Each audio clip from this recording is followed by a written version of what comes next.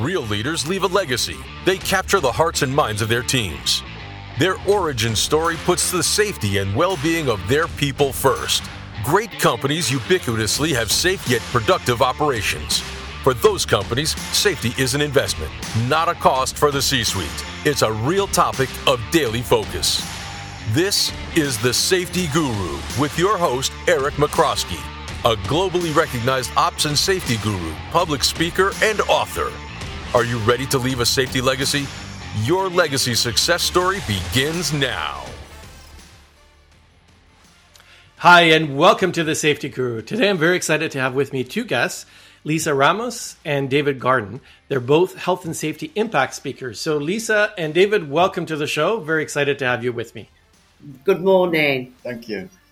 So first, Lisa, why don't you start by sharing a little bit of your story? Yeah, so I was working for a logistics company. I was based within the warehouse. They was also working there. That's how I initially found out about the vacancy. Mm-hmm. I did have very close proximity to forklift trucks. Now, the day of the accident, I hadn't done anything particularly different from any other day. Mm-hmm. And about half an hour before the end of my shift, I was walking past where we had some of our container bays, and I was knocked to the ground by a reversing forklift. Wow. I hadn't realised that he was in the empty container, and he hadn't realised that I just walked past it. So tell me about the environment, because this is something, as I remember you were sharing, that you cross through this particular area on a regular basis. It was the marked path, if I'm not mistaken.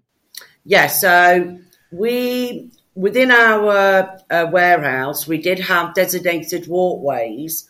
However, they were more of a visual. So there wasn't really any segregation. It would be marked out on the floor with a piece of green tape, and so where this particular walkway was, in hindsight now, you think, well, why would a walkway have been put there when it was an area where the forklifts would be going in and out? Mm.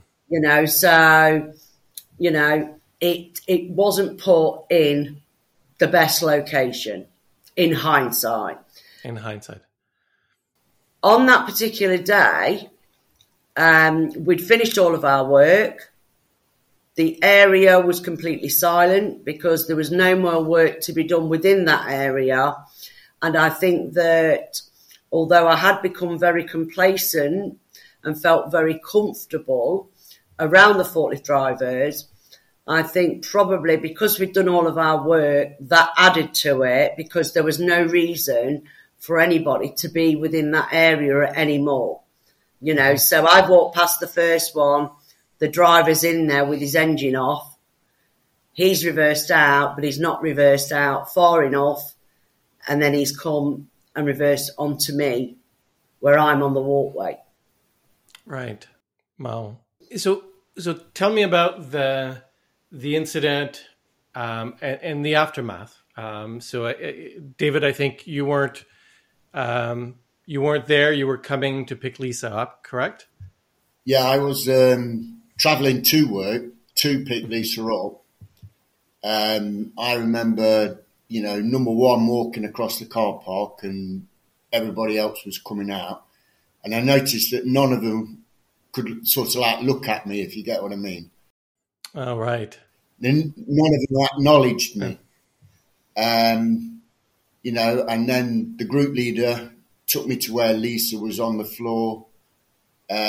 But she was just covered in coat, so I couldn't actually see what her injuries were or anything like that. The medical staff were there looking after her. We obviously got loaded into an ambulance and then taken off site. And it wasn't until we got to the hospital and the doctor came to examine her that I actually saw, that's when I first saw her injuries. Wow.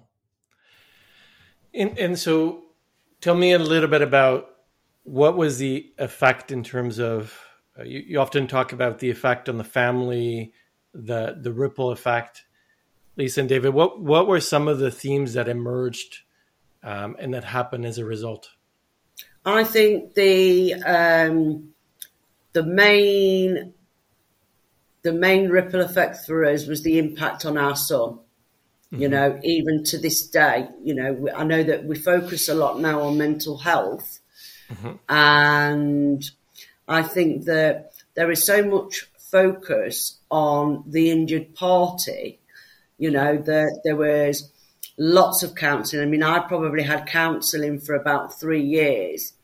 So I was able to overcome what had happened and then accept that this was my new life now, because if you don't accept it, then it's not only hard for you, but it's hard for everybody around you. But I think because everybody is so focused on the injured party, you don't really see what's happening right in front of you. You know, so for us, the impact on our son, I mean, the day of the accident, it was actually his 13th birthday. And so when I look back now, we didn't live near any of our family. So Dave had to ring him up and say, look, your mum's had an accident at work. It isn't serious, but you've got to ring all your friends up, cancel your party. He was then waiting for my mum to pick him up. So he didn't actually know how serious my injuries were until the following morning when Dave brought him in to see me. So even that aspect of it, where Dave knew the night before that my foot had been amputated, he's then got to go and fetch Kieran from my mum's and pretend that I broke my leg, because we had made the decision that it was better for him to be told by me when he could see me face to face than be told by somebody else. You know, little things like when I came out of hospital and his birthday cake was still in the box. You know, little things that you then like, wow, you know, his birthday is never going to be the same again, and trying so hard to make it about him rather than you.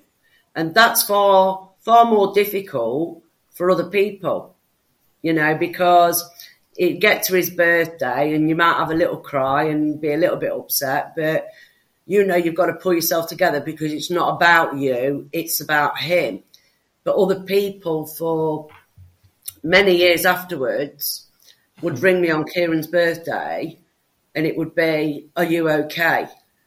But you're trying so hard not to make it about you, you know, and so at times it was as though they wanted you back there, but you were trying so hard to move on, you know, and let Kieran have his birthday back. You know, for us, you know, the mental health side of things, Dave suffered, I suffered, Kieran still suffers. I know that my mum and my stepmom found it very difficult to come to terms with. In fact, I think that I would put Kieran suffering the most, then maybe my mum and my stepmom, because they found it quite difficult, you know, to see me go from this person into this other person. Sure. You know, especially my mum. My mum sees loss, you know, so if I was walking, my mum wouldn't think, wow, she's walking. My mum would think, but look how she's walking. Look how she's struggling. You know, it's very difficult for her to separate the two, whereas that's what I've had to do. In my mind, it's before and it's after, you know. But for Kieran, you know, at the time, and many years after, it's probably only in the last couple of years where he has realised that this did impact him. For Kieran, he got freedom after I had my accident, because I was so focused on my rehabilitation that he got freedom. For him, that was a positive. For us, that wasn't a positive, because he started, hanging around with people he shouldn't have been hanging around with. And then these people got worse and worse and worse and worse, His behaviour is so different to what we would have wanted for him. Mm-hmm. And the struggles that he's had. Simple things like being able to express yourself. At a crucial point in his life, he watched me behave in a volatile, aggressive manner when things weren't going my way. So for him, that's quite normal to just explode, and have this anger. For him, he struggles to express himself emotionally. Everything is anger, and you can't behave in that manner. But for him, that's quite normal, and you can only do so much in terms of counselling and that type of thing when that person doesn't really want to have counselling, right. Or doesn't really think they've got a problem. It's only really now that he's accepting a lot of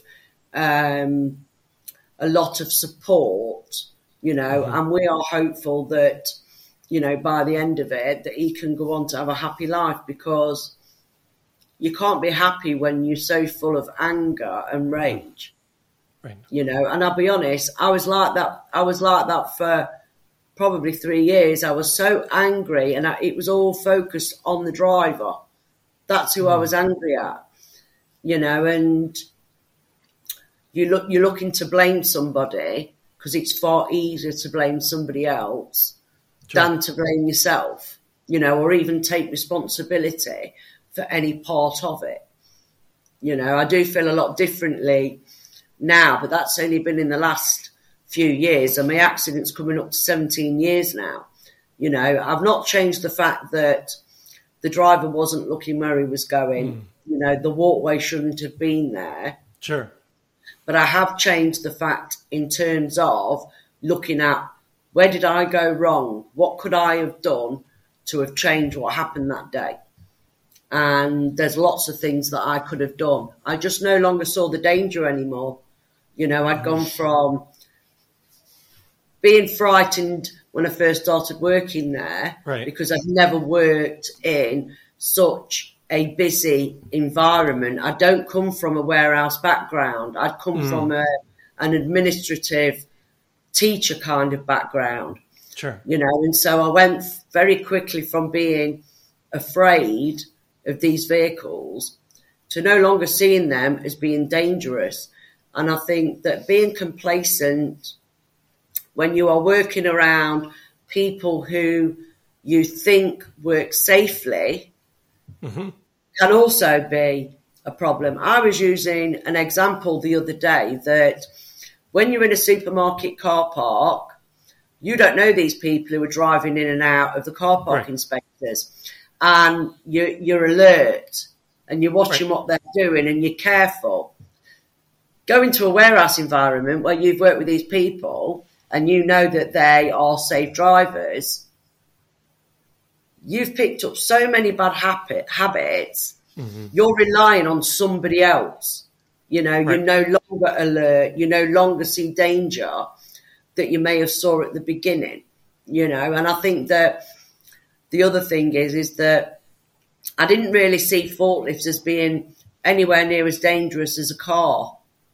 That's how I saw it. It was this little cute moving machine, and I didn't really realise the damage that a forklift could do to a person. The driver, when he ran me over, he actually said he thought he'd run over a roll of tape. So the tape that we used to use would be about this big, and that's what we'd mark the floor out with, and that's what he thought he'd run over. And it was only ages afterwards where I thought, oh my God, the impact to the vehicle that he felt, he thought was a roll of tape, which is just, is just so unbelievable. But I think that people sometimes think that the worst injuries is the actual amputation. That isn't. It's the pain that comes with that. you know. Sure. So not only do I have phantom pain, which I'm laughing because to a lot of people, it's a bit unbelievable that you could be in pain for something that's no longer there. But for me, Sure. it feels a very physical pain, but it's also the nerve damage because our walkway was so close to the container bays. I'm on that walkway. He's reversed onto me on the walkway. The only way that he could get off me, because he's reversed over me, he's tore everything one way. So the only way for him to get off me was basically running me back over. So he's then tore everything the other way. So all the nerve damage that came with that. But what I used to find really, really peculiar was the fact that the nerve damage that I suffered, the end of the stump, I couldn't actually feel. So if I was wearing a prosthetic, I wouldn't be able to feel if it was rubbing, blistering, that kind of thing. Mm-hmm. But I could feel my foot. And I could move my foot, you know, wow. Which is so crazy. Even to this day, I can feel my foot, you know. So since day 4 of the accident, which is even stranger because you think, well, if you're going to feel it, surely you'd feel it at the time. No, They took my foot on the Friday. I felt my foot on the Tuesday when they took the leg, you know. So it's one of those really, really peculiar things that even, you know, doctors and those people up there, they can't explain why it is. I think it's to do with the brain and the signal not quite getting there in time. It is a comforting sensation, but the pain side of things is just unbelievable at times. This episode of the Safety Guru podcast is brought to you by Propolo Consulting, the leading safety and safety culture advisory firm.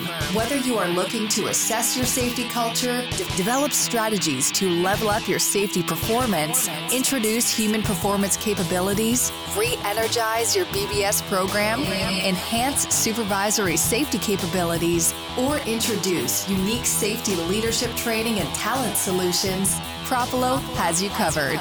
Visit us at propolo.com. I want to go back to what you were talking about in terms of getting comfortable with the danger. Because I think you come into an environment, you hopefully got some training in terms of the risk, the dangers, the environments, how do you protect yourself in this context? And then over time, you start getting comfortable with the risk and the hazards. Yeah. So tell me a little bit more about that. And are there ways to prevent that degree of comfort? Well, when I started, we had an induction. Mm-hmm. Obviously, part of that was some health and safety. I can remember watching a video that was a man who basically got like a fake arm in his shirt and the forklift took the arm off, and it was all it was more comical than informative, you know, and so it didn't really go into my mind that, wow, these are dangerous. Right. I didn't like being around the forklifts to begin with, but then I watched my colleagues and I thought, I was the first female that had ever worked within that warehouse. So I don't know whether some of these different things were factors and that I didn't want anybody to think, oh, we knew we shouldn't have had a woman in here because she can't handle it, you know. But I know that it didn't take very long for me to become comfortable around the forklifts. I mean, my area within that warehouse, you know how you can get partitions, exhibitions, which is basically a stand with a bit of sponging on it. So I had 2 sides of that, but I would have forklifts on all 4 sides. So you was basically not even a cubicle within the warehouse space. It was basically just 2 partitions, one at the back, one at the side, but forklifts would be on all 4 sides around you. You know, and so even when I look back now, I think, wow, that really wasn't good. You know, I know it's not possible to segregate within all businesses, you know, but obviously we know that the only way to prevent something like this from happening is segregation, or as much segregation as you can possibly do. You know, there wasn't really any segregation there. I also think the attitude towards health and safety, you know, there wasn't really any kind of attitude towards health and safety. I thought that I worked very safely. You know, it's only in the last few years where I started really analysing my own behaviour. And I'm not saying I'd have flashbacks or anything like that, but I'd think of a time where I'd say to the forklift driver, oh, bring us that pallet over here, mate. And I'd check it on his forks while his engine's running. You know, and when I look back now, I think, why would I have done, or why would I have behaved like that? And I think that I felt comfortable. That driver was safe. He never gave me no reason not to be safe. But you just think, why would I have put myself in a position? You know, so although I don't think I did anything particularly wrong the day of the accident, there were definitely things that I could have done to prevent it, you know, speaking up. I think all of us could have done something different. Right. You know, I mean, I was Lisa's team leader, so, you know, why didn't I see the danger? You know, I'm supposed to be there to protect people. Right. As part of my job. Yeah. And even I didn't see the danger. And I'd worked there for, you know, years doing the same thing as what Lisa was doing. But I never saw the danger neither. I think the problem is as well is that because there'd never been anybody injured, if there was any damage, because it's stock, it's not really taken the same way. Sure. You know, and so if a pallet's been damaged, a pallet's been damaged. You know, we don't look at that as, wow, that was a close call. Let's have a think about what we can do differently. The states of people's forklift trucks, you know, they're all scraped up, scratched and got dints in. You know, there's lots of things that I think that us as employees could do. I also think there's lots of things that management can do, because I think we all have our different priorities, you know, that we are working towards. You know, in my case, nobody ever said to me, cut corners, work unsafely, you know, product over people. No one ever said that. I think it was an invisible pressure that I put on myself, that I thought, right, well, we need to get 10 loads done today, but we're one man down, we've still got to do it. Sure. And I think from an employee, you think to yourself, if you do think to yourself, oh, well, in order to achieve that, I've got to cut corners, you're assuming that those above know what you're doing, because how do they think we've achieved that when we haven't got the right amount of staff? You know, but obviously they've got their own priorities that they are working towards, and don't necessarily realise that, you know, in order to achieve the same amount of work, you are cutting corners. Therefore, you're working unsafely. I also think that those on the ground floor should have more involvement in the risk assessments. Right. Because I think that, you know, if I was cutting corners, at no point would I have thought, I'm going to cut this corner because then I can get my work done. But now I'm working unsafely, because I probably didn't realise the repercussions of missing out one tiny bit of my job, which will save me time. You know, so I think that if people are involved in the risk assessment, they're more likely to buy into it and think, right, well, I need to do it like this because, and these are the reasons. You know, it's a bit like when your mum and dad say, because I told you so. You know, your bosses say, work like this because I told you so. If you know the reason behind that, you're more likely to go, well, actually, yeah, they're right, because they want us to go home safely, you know, and go home in the same peace that we arrived. So I think that the problem is at the minute is that in order for people to work safely, everybody has got to participate. I think we focus a lot on those who are on the ground floor, the ones who are going to get injured, because they're the ones who would get hurt. But the problem is, if the supervisors and the managers also aren't on board with that, it makes your job very difficult, because if you are short-staffed or you are running behind, the expectation there is to still do your amount of work. But how can I do the same amount of work if I've not got the same amount of time, people, and all those other things that are needed to work safely? I'd like to touch on something else, because you talked about this pathway, which was marked with tape. I think a lot of it is, you talk about risk assessments, which I think is phenomenal, getting more people involved. But you also want people to speak up when they see something to drive improvement. So tell me a little bit about how the organization can help and foster that, and also the individual role around it. Because I think the speaking up piece, like with that pathway, it probably, correct me if I'm wrong, but it was probably in the wrong place. It should have been somewhere else. I believe it was in the wrong place. But believe it or not, there are still businesses who have the walkway precisely in that same place, even to this day. And I mean, for us, we've got the health and safety executives.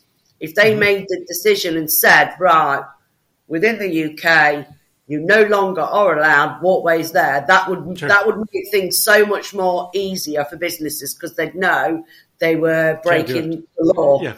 They can't do it. For me, every single day I was on that walkway. If I was doing 10 loads, I'm on that walkway more than 10 times. At no point when I poked my head in to see if there was a forklift in that container, did I think to myself, oh, that's dangerous, because he could have come out and I wouldn't have seen him. So every single time that happened, I had the opportunity to report that and didn't. Now, I don't know, had I reported it, if anything would have been done, because I personally believe at that time there was no health and safety culture, not from us and not from management, But at the same time, no one was stopping me from reporting that. I never reported anything the whole time I was there. And I think that a lot of businesses now do make it a lot easier for people to report things. We've gone into businesses where they have anonymous systems. So if there's something going on, but you haven't got the courage, because sometimes there can be repercussions, whether it's a member of staff that's working unsafely, you don't always feel comfortable going up to that member of staff and saying you're working unsafely. It doesn't always go down very well. So there's anonymous, ways to report things. We've gone to one business and they came up with this system where they input it onto an app. It goes directly to the top guy in health and safety alongside the other people in health and safety who should be dealing with it. But because it's gone to him as well, he gets to see it. And I thought that was absolutely fantastic. They've got an app where they can go, most people have got the phones on them where they can take a picture and upload it immediately. So it doesn't always cost a lot of money to implement, things that people can easily access and report things. Because a lot of times we do think, well, it's not really my problem. Somebody else can report it, or it's somebody else's, issue. They can deal with that, because I think that's where we're at, where we need to start reporting incidences. But we've been to places where people aren't sure whether something is a hazard or a near miss. Which is a problem, right. So even education on that. I mean, I said the other day that, when you've worked somewhere a while, but you don't know what you're doing, you're at that awkward bit where you're like, right, I don't know what I'm supposed to be doing, but I daren't ask anybody because they're going to think, well, what you've been doing for the last 2 months.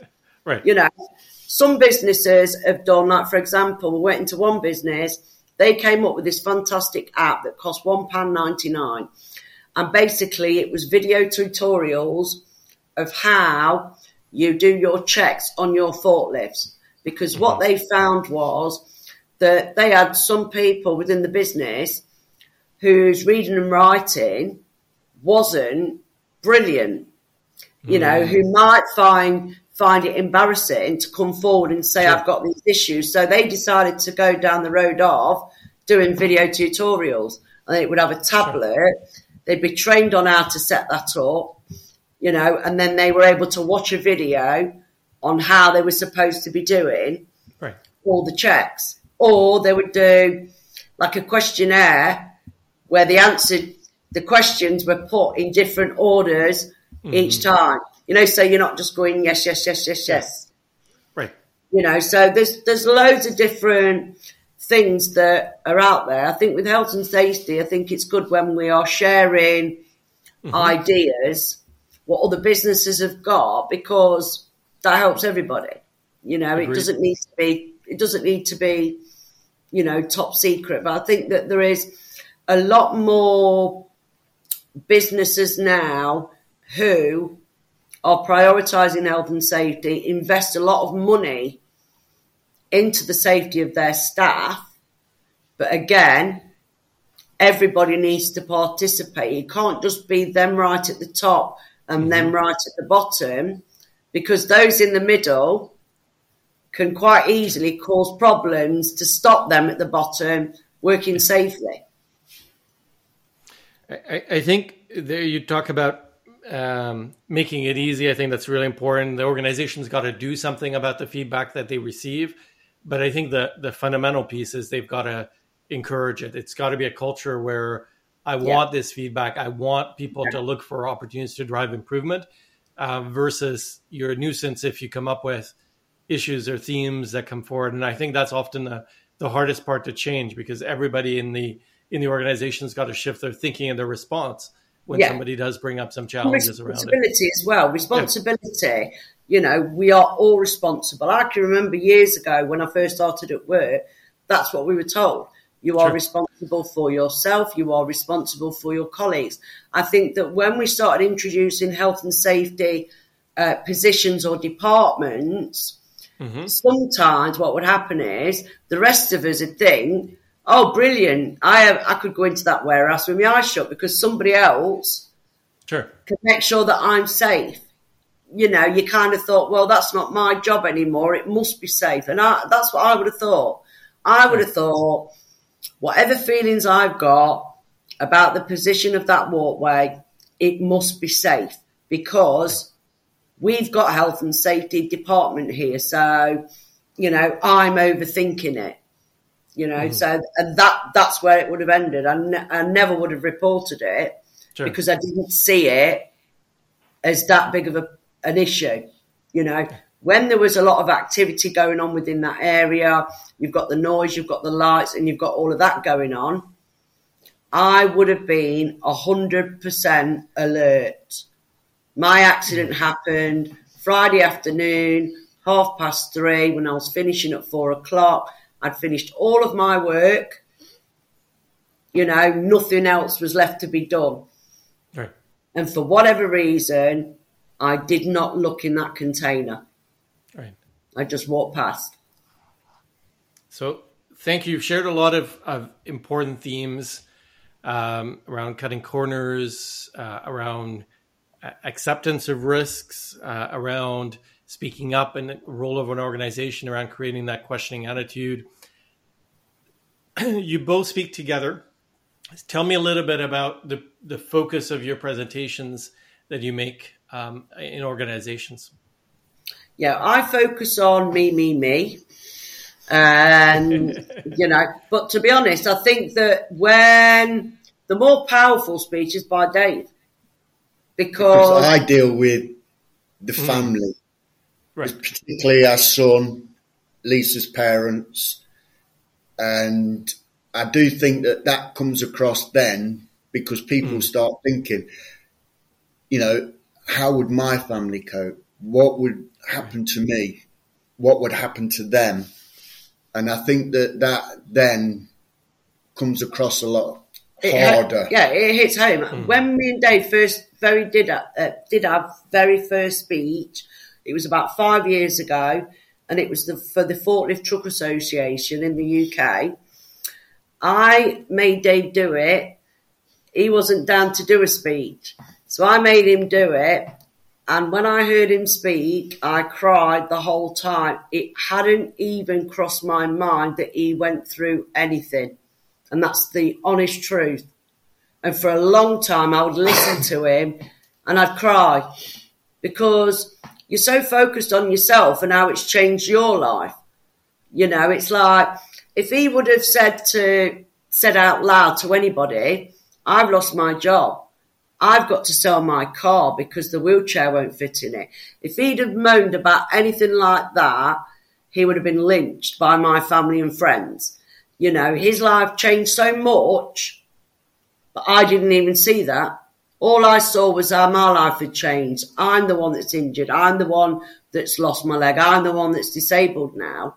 I never saw all the things that he had to give up to continue being part of my life, if you get what I mean. So when you're the injured party, you can become very selfish because you only see what you've lost. You don't see what other people have lost. And unfortunately, by the time you've come to terms with it, in Kieran's case, it was kind of too late, because Kieran no longer wanted a mum to be disciplining him.